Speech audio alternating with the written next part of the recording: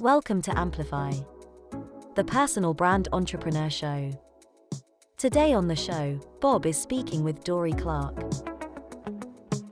And I think for most people, we put a lot of pressure on ourselves to find the perfect thing, the right thing. It is a heck of a lot easier to be able to put on our critical hat and say, okay, why is this wrong for me? Why is this not going to work? And that information is just as valuable, if not more valuable. Hi there, and welcome back to Amplify, the personal brand entrepreneur podcast. I'm Bob Gentle, and every Monday I'm joined by amazing people who share what makes their business work. If you're new, then take a second to subscribe through your player app, and while you're listening, join our Facebook community. Just visit amplifyme.fm/insiders and you'll be taken right there. Hi there, and welcome back to Amplify, the personal brand entrepreneur show. My name is Bob Gentle, and every week I'm joined by amazing people who share what makes their business work. So this week I am thrilled to welcome Dorie Clark to the show. Dorie is somebody I and lots of my friends admire, and I am more than delighted to have you on the show. Dorie, welcome to the show. Bob, thank you so much. Really glad to be talking with you. So for those people who don't know who you are, why don't you start, as I often ask everybody, to just tell us a little bit about who you are, where you are, and the kind of work you do. Absolutely. I live in New York City now. I write business and career books. My upcoming one is called The Long Game, How to Be a Long-Term Thinker in a Short-Term World. And I teach for Duke University and Columbia University in the US. And big picture, what I try to do through my books and my executive coaching and my work in general is to help individuals and companies get their message heard in a really noisy and crowded environment and find a way to break through. So for the listener, you have written a ton of books, and I'm going to also have to say, you have more content on Audible than I could actually count. But book titles like Stand Out, Reinventing You, Entrepreneurial You, God, that's a hard word. It shouldn't be a hard word for me, should it? And the most recent title, The Long Game, which we're going to talk about a lot, but it's almost like you wrote those books for my audience specifically. And we're going to kind of touch on some of the themes, particularly in the new book, The Long Game, or as the title suggests, The Long Game. And also Stand Out, for me, I think, is a super important question. But before we get to that, whenever I hear of anybody living in Manhattan, I have an automatic picture that they're perched high up and they can see for miles. How high up in Manhattan are you? I'm on the 9th floor. So that's not too high for Manhattan. Yeah, for Manhattan, it's kind of average, I'd have to say. I strove to get something high up enough that it would be interesting to my cats, but not so high that it would be scary for them. So the teaching at Duke University and, I know the other one, I remember it. Yeah, Columbia. Columbia, yes. What is it you actually teach there? What are you working with people on? Well, appropriately enough, at Columbia, what I actually teach is personal brand. And at Duke, I teach for, the past 7-8 years, I've taught a regular program called Communication for Leaders that is about different forms, different ways that leaders can communicate effectively. So it's kind of a combination of effective presentations, crisis communication, and social media. So where I would like to start, I think there's this question, and it's a question that I return to again and again and again, which is, if you want to stand out for something, you need to put a marker in the ground and say, this is me, this is who I am, this is what I do, this is what I want to be known for. And a lot of people struggle with that question. They're multi-talented. They're good at lots of different things. They have lots of interests, lots of passions. But if you want to be known for something, it needs to be a clearly defined thing. And because people really struggle with that choice, the analysis paralysis, they fail to execute on everything that should come after that, which is where the success is.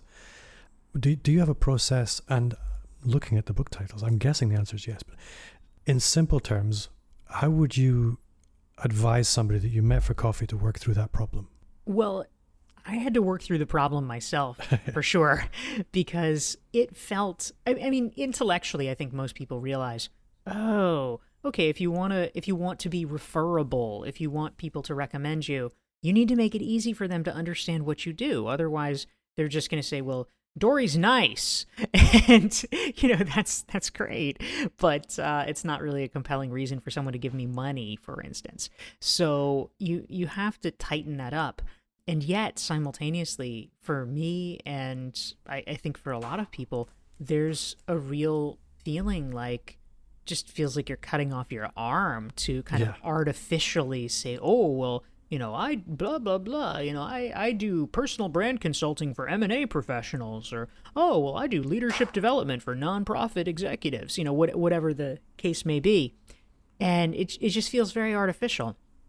And so actually the way that I solved my problem, and I actually think that it is not a bad strategy for other people as well, is ultimately to let the market decide. And what I mean by that is our job, as I conceive of it, is to place a lot of little bets, to create content, share your ideas somehow, put a lot of things out there, and then basically just monitor, see what resonates, see, if you're blogging, see what gets the most hits. If you are giving talks, see what gets people to come up to you afterwards, or where you're getting a lot of questions. Wherever you're getting traction, go more in that direction. Because then at that point, it's not going to feel artificial. It's not going to feel like you're making some arbitrary decision. It actually will just feel like what it is, which is that you're moving towards something that's successful. And over time, the market will help you figure out what people are interested in getting from you. That was something that I did, and it was enormously helpful. In my case, I was trying, in 2009, I decided, this is the year that I'm going to get a book contract. That was my great ambition in life. And I wrote up 3 different book proposals, none of which sold. And it was just so enormously frustrating. And then, meanwhile, the reason they didn't sell was the publishers were basically like, blah, blah, you don't have a platform, which translates to you're not famous. And I was so mad, but I had to just kind of go back to square one. And so I started blogging. And ultimately, I had this one article about professional reinvention, which became popular and got momentum. And I eventually ended up with literary agents coming to me asking if I had thought about turning it into a book. And I was like, my God, this is what it feels like when you're wanted. And so I was not feeling bad about going more in that direction. I was feeling like, oh, okay, good. If people want a thing, I'm glad to give them a thing. But professional reinvention was not necessarily in any way something that I thought of as, oh, I'm going to make a definitive and deliberate strategic choice to go more in this direction. The market voted, and then I said, okay, market, let's do it. The picture I had in my mind there as you were talking was really quite interesting, and it's a way I haven't looked at it before. And your sort of analogy of placing small bets or speculating, I sort of visualized like a strange creature probing different areas to see what reaction it was going to get. And really what it all rolls back to is you need to be a creator first. That it's through your creativity and your expression that you'll create a reaction, and the reactions are what will tell you what people respond to, what they want, because business is essentially a value exchange. And if you don't express your values, you will never meet those people that want to exchange with you. And you put it much more articulately than I am managing to respond to it. No, I think that's great, Bob. I love so I love your put. formulation. When we come to content, again, there's this whole thing of, on the one hand, if you want to be known for something, you need to be consistent. But on the other hand, we have lots of interests. So when you're trying lots of different kinds of content, you're sending out lots of different signals to see what resonates. How intentional or strategic are you being about, or were you being about it? It's easy to sort of look back in retrospect when you're probably playing in the dark at the time. But how strategic was the experimentation, and where did you draw the edges in terms of, okay, this far and no further? This is the boundaries of what I want to be known for. Well, I think for me personally, in the early days, I think that oftentimes we actually do a disservice to people. We kind of scare them off by implying that oh, there was a great strategic clarity, and so therefore we knew how everything was going to unfold. I had some strategic clarity, but in many ways it was the reactive strategic clarity of, okay, these goddamn people are telling me I have to blog. I'll blog. That was my take on it, because my goal was to write a book. That was really what I wanted to do. And so I thought, all right, I will do the things that are necessary in order to be able to get a book contract. And so I was not really caring so much about the particular topics. Now, with the executive coaching clients I have now, of course, I advise them to be a little more strategic than that. And what I tell them is, and I think this is pretty good advice, is ultimately what you want to try to be optimizing for is, and this of course rarely happens, but in the ideal world, you want to be writing about the problems that your clients are experiencing or the solutions that you want to be providing, such that if your ideal client happened to pick up the magazine or go to the website where you published your thing, what the reaction that we want is for them to read it and say, oh, this is it. This is exactly what I need. And then they will reach out and call you. That's at least what we want to be optimizing for, even if that doesn't usually happen. In my case, I guess I did a little bit of that, but really I just had this almost monomaniacal focus of like, okay, I got to build a platform.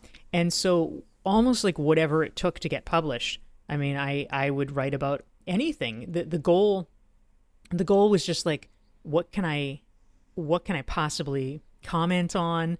What will the editors want? So I wrote, and frankly, I still do, about a really wide swath of things. Some of it was leadership, some of it was personal brand, some of it was networking, some of it was, time management. There's a whole raft of different things. But it was really just like, okay, I've got to write some articles. Let's see what I can do. I'm going to attempt to turn on a dime here, because I think this is very, very relevant. When you look back, one of the books you wrote was about reinventing yourself. And I think a lot of people, when they've first come to personal branding or content marketing, it's because something's triggered the desire for a change. There's a dissatisfaction for the way they've been doing things. They want to do things differently. And often that brings in an element of reinvention. And maybe the desire to not necessarily be known for all the things that you have always been known for. So assuming that, for example, the executive coaching clients you were talking about a moment ago, they're people who they were happy with what they were doing, what they wanted to be known for. They just wanted to do it bigger. Whereas somebody that's just made a change, they're starting from zero. One of the problems that I've experienced myself is you put together a big grand plan for what you think you want to do. And you can spend a long time making this plan. But the problem is, it's a little bit like when you're in a car at night. The headlights can only see 25 meters down the road. So you make all your plans based on what you can see for 25 meters. But the moment the car starts moving, the landscape's completely changed. And that was what I loved about the content, or deciding what you want to be known for as a process of discovery rather than a decision, if you see what I mean. Yeah, I love that. Thank you. That's a good way of putting it. But I guess my question is, that strategy works if you know where you want to go. But the reinvention piece, I said I was turning on a dime, but it's a slow turn. How would you advise people to approach that reinvention and that sort of rediscovery of who they want to be known as, and then push out from there in that process, that sort of gradual probing?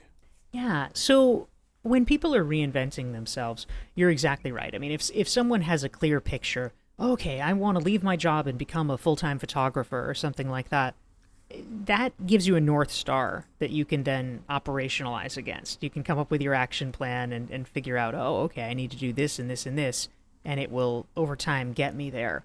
But it is a much harder challenge for people because there are a lot of professionals out there that perhaps know they want to make some kind of a change, but they're not quite sure what. They're not quite sure, in what direction or where they want to go. And sometimes that can feel a little bit paralyzing to people because, they feel like, and this is not irrational, oh, but if I don't know where I'm going, then I guess I just need to sit still because I don't want to waste time or effort moving in the wrong direction, let's say. Yeah. And so what I would suggest, and in my book, Reinventing You, of course, I go into great detail about this. One of my favorite strategies is actually to kind of flip the problem on its head. Because if you don't specifically know the one thing, the direction that you specifically want to go in, I'm actually a fan of using the process of elimination to figure out where you don't want to go. So, for instance, which is frankly a lot easier. So, in the book, I profile a woman named Elizabeth Amini who was looking to make a career transition. And she had a fairly blurry vision, shall we say, of where she wanted to go. She had, 5 or 6 different fields that were interesting to her. And I think even for someone who's unsure of where they want to go, you can probably limit it down to something like that. It's probably not, there's 25 fields I might want to explore. You can probably get it down to 5 or 6. So for Elizabeth, it might be, venture capital or real estate development or things like that. And so what she decided to do, which I thought was so great, is she had a very methodical process where for each profession, she decided she would try to get what she called 10 data points about it.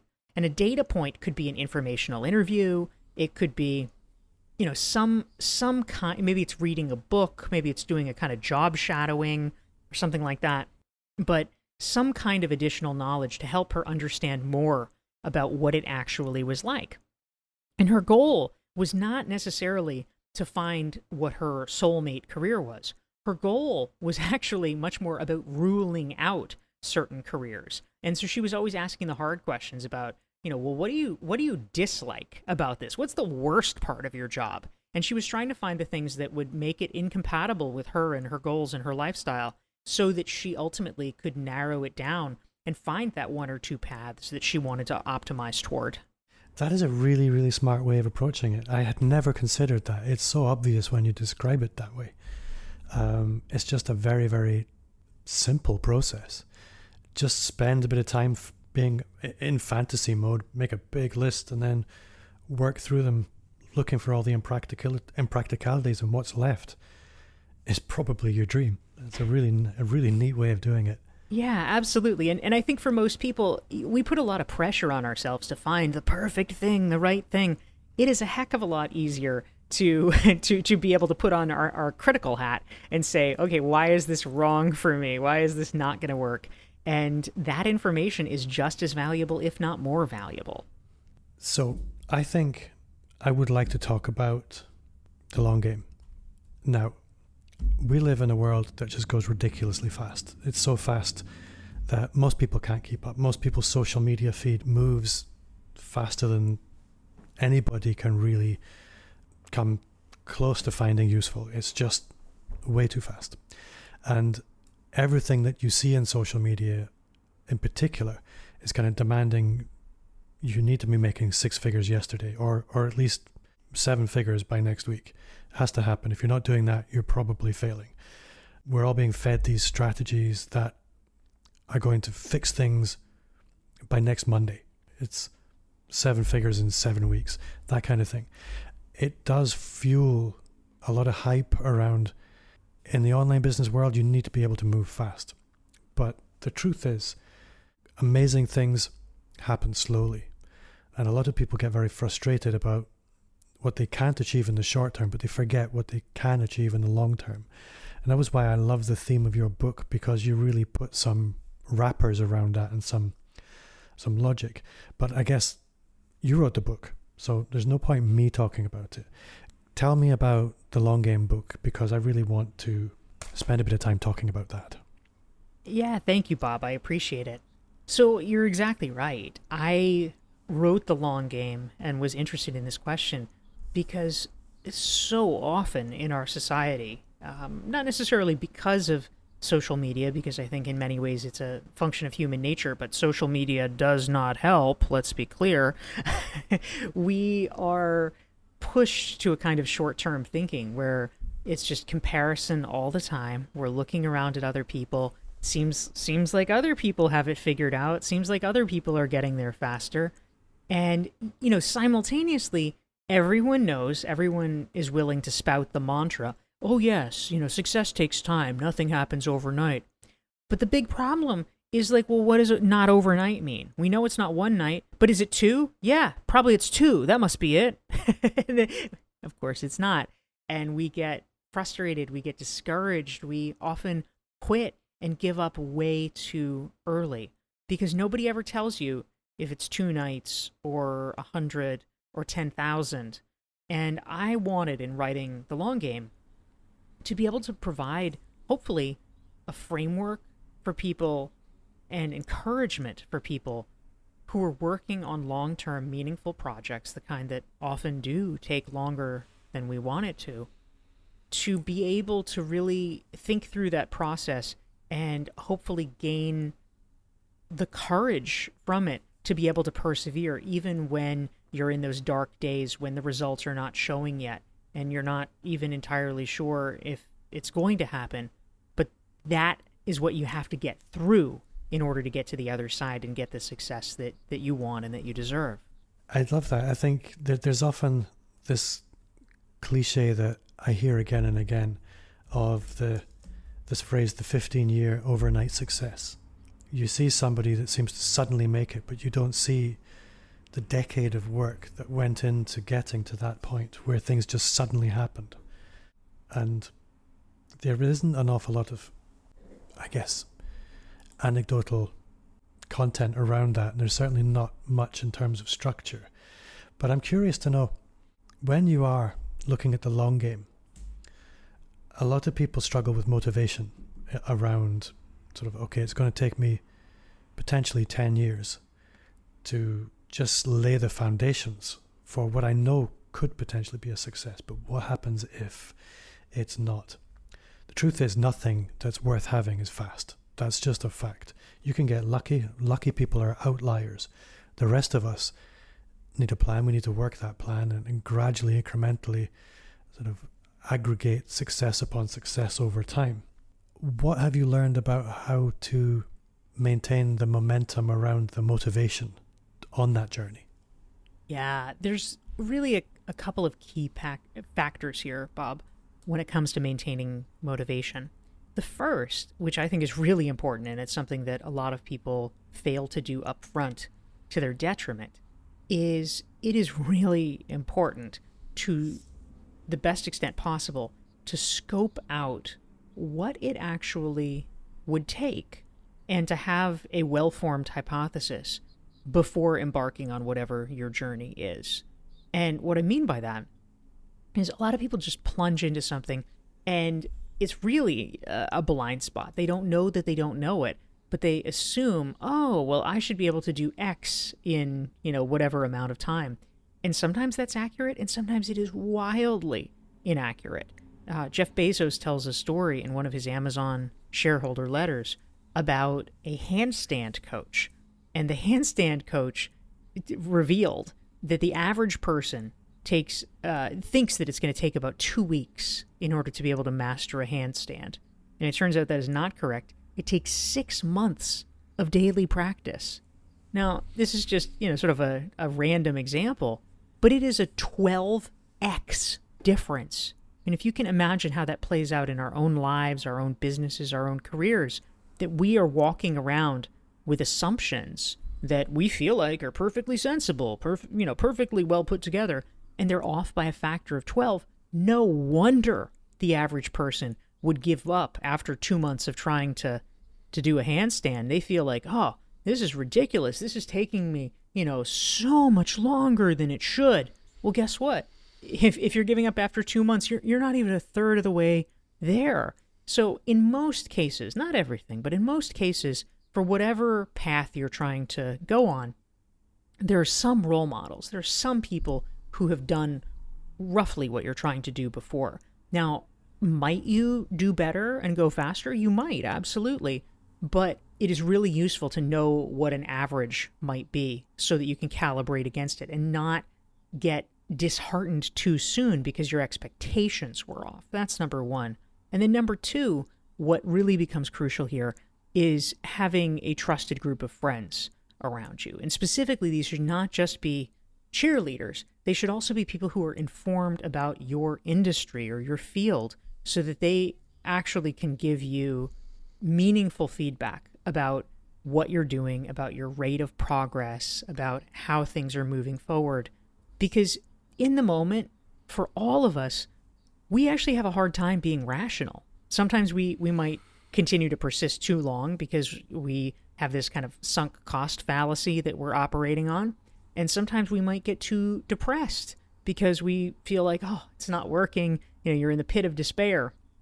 If you have friends around you that you trust, they can be the mirrors that help you understand what actually is rational as compared to the distortion lens that we all sometimes get when the issue is our issue and not someone else's. I think one of the things you mentioned there was essentially traveling companions in terms of the people around you who are on a similar journey. And that's something that I've found particularly powerful.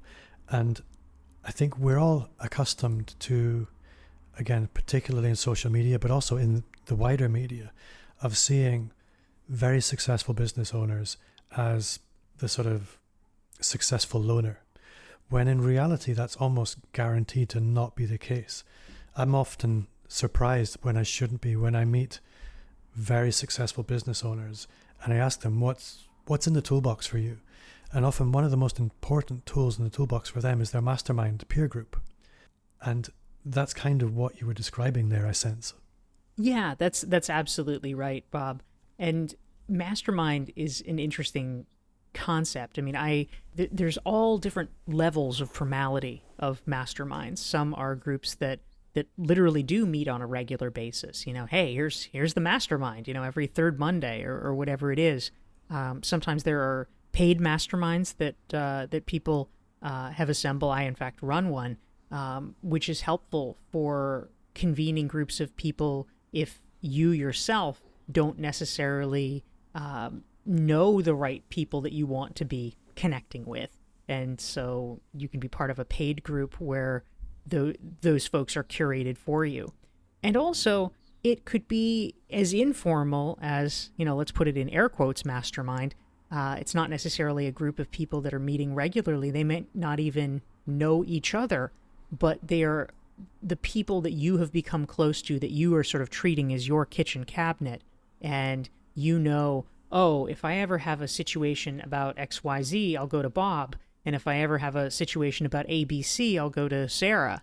And it's just the people in your corner. And so it could be as formal or as informal as you'd like. But the key is really to think clearly about your network and not treat it as an afterthought.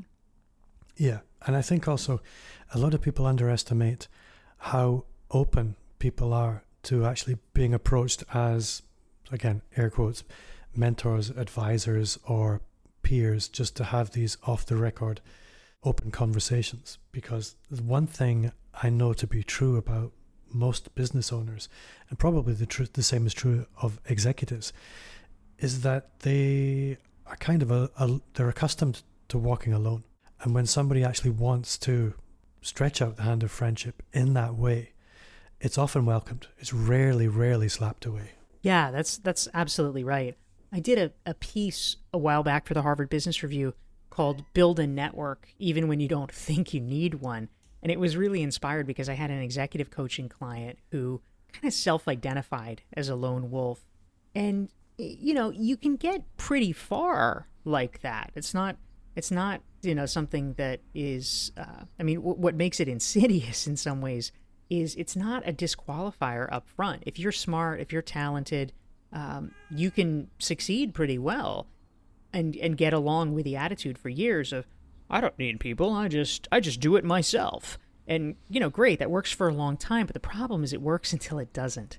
Because eventually you're hitting this limit where you might have a good reputation, you might be very smart, but the problem is you only have a reputation with the 3 people who are right around you and have worked with you. Nobody else knows you because you don't have a broader network of people who have been exposed to you, and you don't have a network of people who are amplifying your message and talking about you when you were not in the room.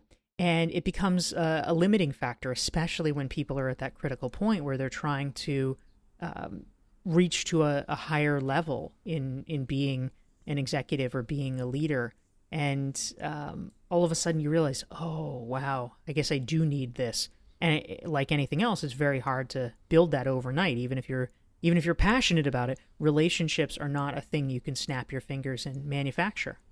No, absolutely. They do take time and they need to be nurtured. And that nurturing is important. They need to give as well as take. I would like to talk about your content journey a little bit, because obviously you've written a whole bucket of books. You also have a busy YouTube channel. You do speaking. And I'm curious to know, okay, jump back in a time machine before any of that was real. What was that journey like? And what were the sort of points at which you thought, hey, this is working? Well, I would say there's a couple of places where we can begin the story. One was that I actually started my career as a journalist, a print journalist, and it had a rather ill-fated end because I did that for about a year, actually a little less than a year, and I was laid off from my job. They didn't. They did.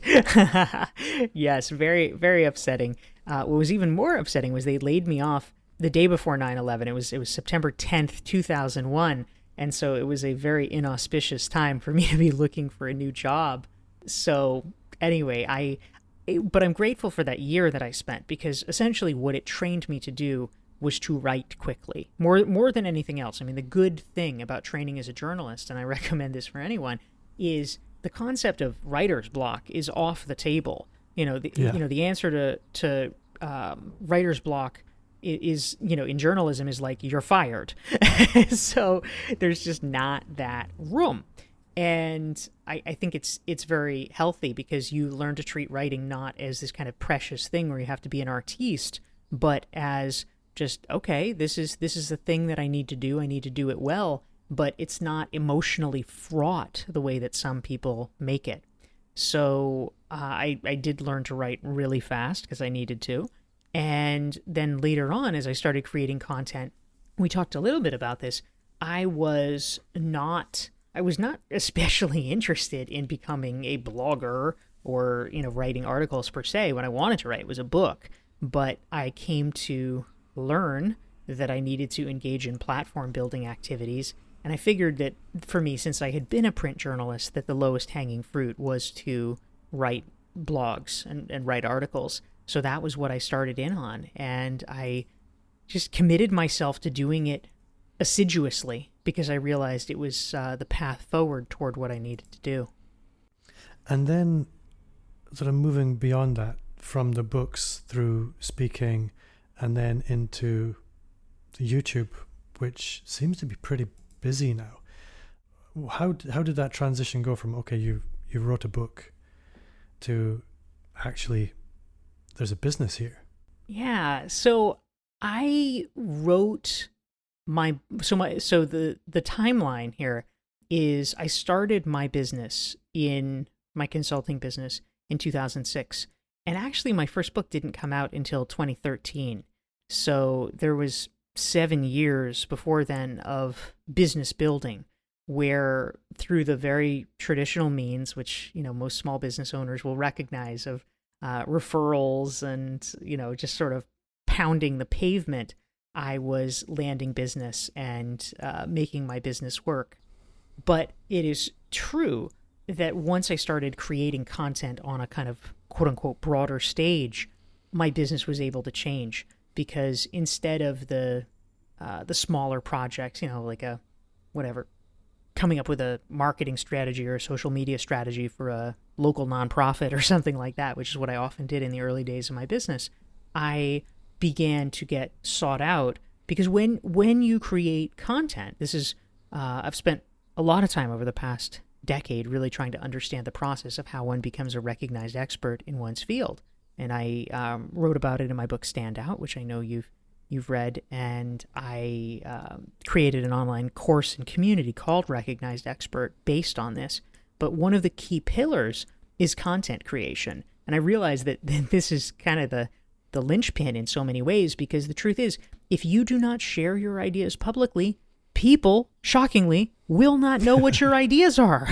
And so you need to do it. But once you do, and this happened for me, in publishing the book, I began to have people seek me out. So first of all, it was much easier to get consulting work, but also I began to have opportunities with things like giving speeches that I did not really have before, paid speeches.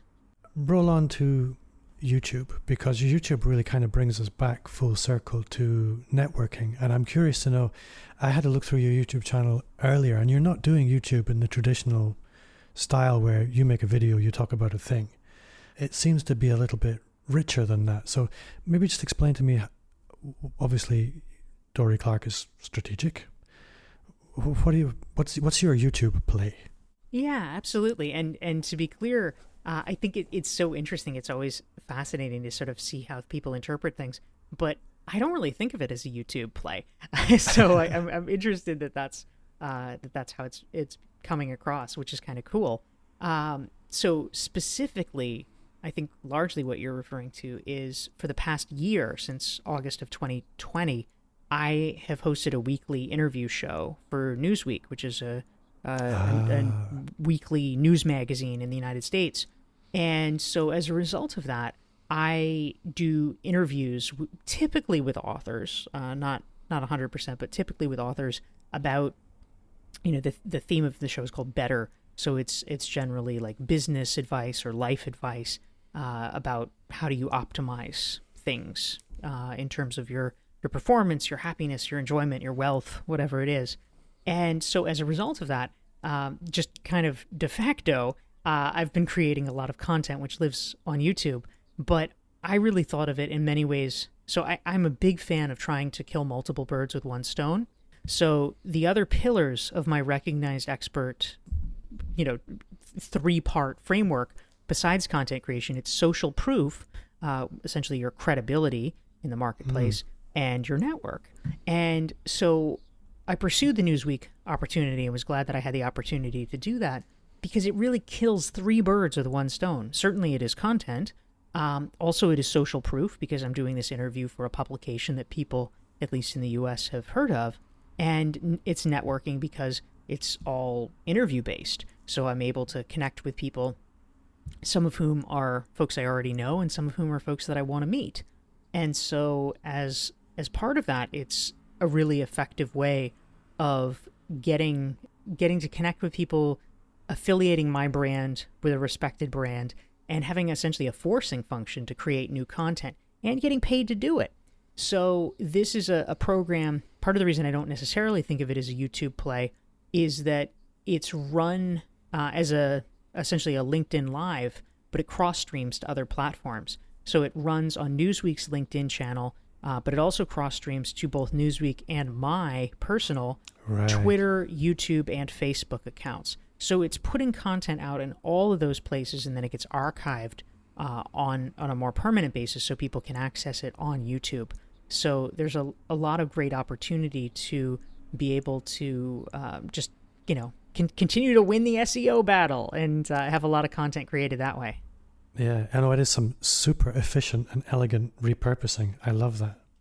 So this is the Personal Brand Entrepreneurs Show, and one of the things that you touch on in Entrepreneurial You, I managed to say the word that time, is revenue streams, in particular multiple revenue streams. And we could dig into that in a kind of arbitrary sort of listicle type way, or we could actually be specific and talk about your revenue streams. And the reason I think that's practical is because it at the same time is very efficient, and it will let people know about all the ways that they can engage with you. So what does your business look like under the bonnet? That's my question. Yeah, absolutely. So in terms of the ways that I earn revenue, it usually is toggling somewhere around 8 or 9 or 10 different streams at a different time, and which sounds like a lot, although one of the points that I make in Entrepreneurial You is that over time, it's not that hard to keep a plate spinning. The part that's hard is to get it started spinning. So what I like to suggest is that people focus on creating one new revenue stream per year. and really get that clicking in and optimized, and then you can move on to the next thing. So in terms of my own business, the way that I'm earning revenue, this is small, but of course it's writing books. So like The Long Game, for instance. A larger one is my executive coaching work. Another larger one is the online courses that I do. And sometimes that's for an external platform like LinkedIn Learning or Udemy. And sometimes that is courses that I've created and sell on my own platform like Recognized Expert. Yeah. I also earn a little bit of revenue from my teaching work at Duke and at Columbia. Sometimes there's corporate sponsorships, so I might do like blog posts or social media or things like that, promotions for companies. I do, I guess there's sort of media type things, so I get revenue from my Newsweek show. And I used to do a lot of corporate keynote speaking. Now I'm doing less. There's not much, is there? Yeah, doing less during COVID, although some of it has switched to webinars and virtual. So that's a smaller piece right at the moment, although it is still a piece. And and I run masterminds, as we were talking about earlier. So I do an annual mastermind, like a year-long mastermind it's called the Trajectory Mastermind, and that's for mid-six-figure entrepreneurs that are looking to level up. And it's a very cool name. Thank you. And I guess the last piece, I might be missing something, but I think that's pretty much the highlights. But the last piece would be, again, something that has tapered off temporarily, at least during COVID, but will come back. And that is in-person sort of one-off workshops. So I have done ones in the past, like a couple of years ago, pre-COVID. I did one called Land Your Book Deal. And so it was a one-day workshop that people came to in New York where they got to meet literary agents and they learned all about how to get a book deal. Or I did one in Boston a couple of years before that, which I turned into later a online course called Writing for High-Profile Publications. And I had a couple of editors from the Harvard Business Review there talking about how they evaluate pieces and sort of talking through the strategy of how people can break in to high-profile publications, whether it's HBR or some of the other top ones in the industry. So those are the principal ways that I earn revenue. And I'm grateful you went into such detail, because I think it's important for people to understand the strength and the diversity of revenue streams. That obviously we have COVID right now. If speaking was your main revenue stream, you wouldn't be living in a 9th floor apartment in Manhattan anymore. But that diversity gives you the strength, and it's like building a solid foundation. I spent a little bit of time training with a craftsman to build these. You probably, if you're in the US, you have no idea what a dry stone wall is. But it's the walls that you see all over this countryside in Scotland. And they look like they're built from very big rocks, but actually inside these walls, there's lots and lots of little pebbles, and it's the little pebbles that give the whole wall its strength. And revenue streams are a lot like that. A lot of entrepreneurs will sniff at modest revenue streams thinking that's not worth it until it's totally worth it. Yeah, that's exactly right. My good friend Jenny Blake talks about her time during COVID, and she had, similarly, she had a lot of revenue from speaking and things like that. And ironically, she had this kind of recurring membership community that wasn't even necessarily that large. It wasn't even necessarily this sort of huge thing. But when everything got wiped out, it became this sort of financial lifeline for her business as she was pivoting and reshaping, because so much of what she had been doing had been keynote based. So I'm looking at the time, Dorie. We have really gone some places. As you mentioned a few times, you have some brilliant resources on your website, some of which are paid, but unusually they look awesome. Lots of people's courses and things, frankly, look a little bit garbage, but yours look really, really tempting. So I would encourage everyone to go and have a look at that. But if people do want to engage with you, if people want to connect with you, how would you like them to do that? Well, I appreciate it, Bob. Thank you. And one free resource that I hope folks will be interested in, and it sounds like, I know your readers, your listeners have an entrepreneurial mindset. when my book Entrepreneurial You was released, which is fundamentally a book about how do you create multiple revenue streams in your business, I created a free resource, which was an 88-question Entrepreneurial You self-assessment to help people think through in their own business how they might create additional revenue streams. And so for folks who are interested in that and, finding new ways to tap into revenue and add to the bottom line, they can get the self-assessment for free at dorieclark.com/entrepreneur. I am just writing that down, and I will make sure that's in the show notes. Dorie, I need to ask you my signature question. What is one thing you do now that you wish you'd started 5 years ago?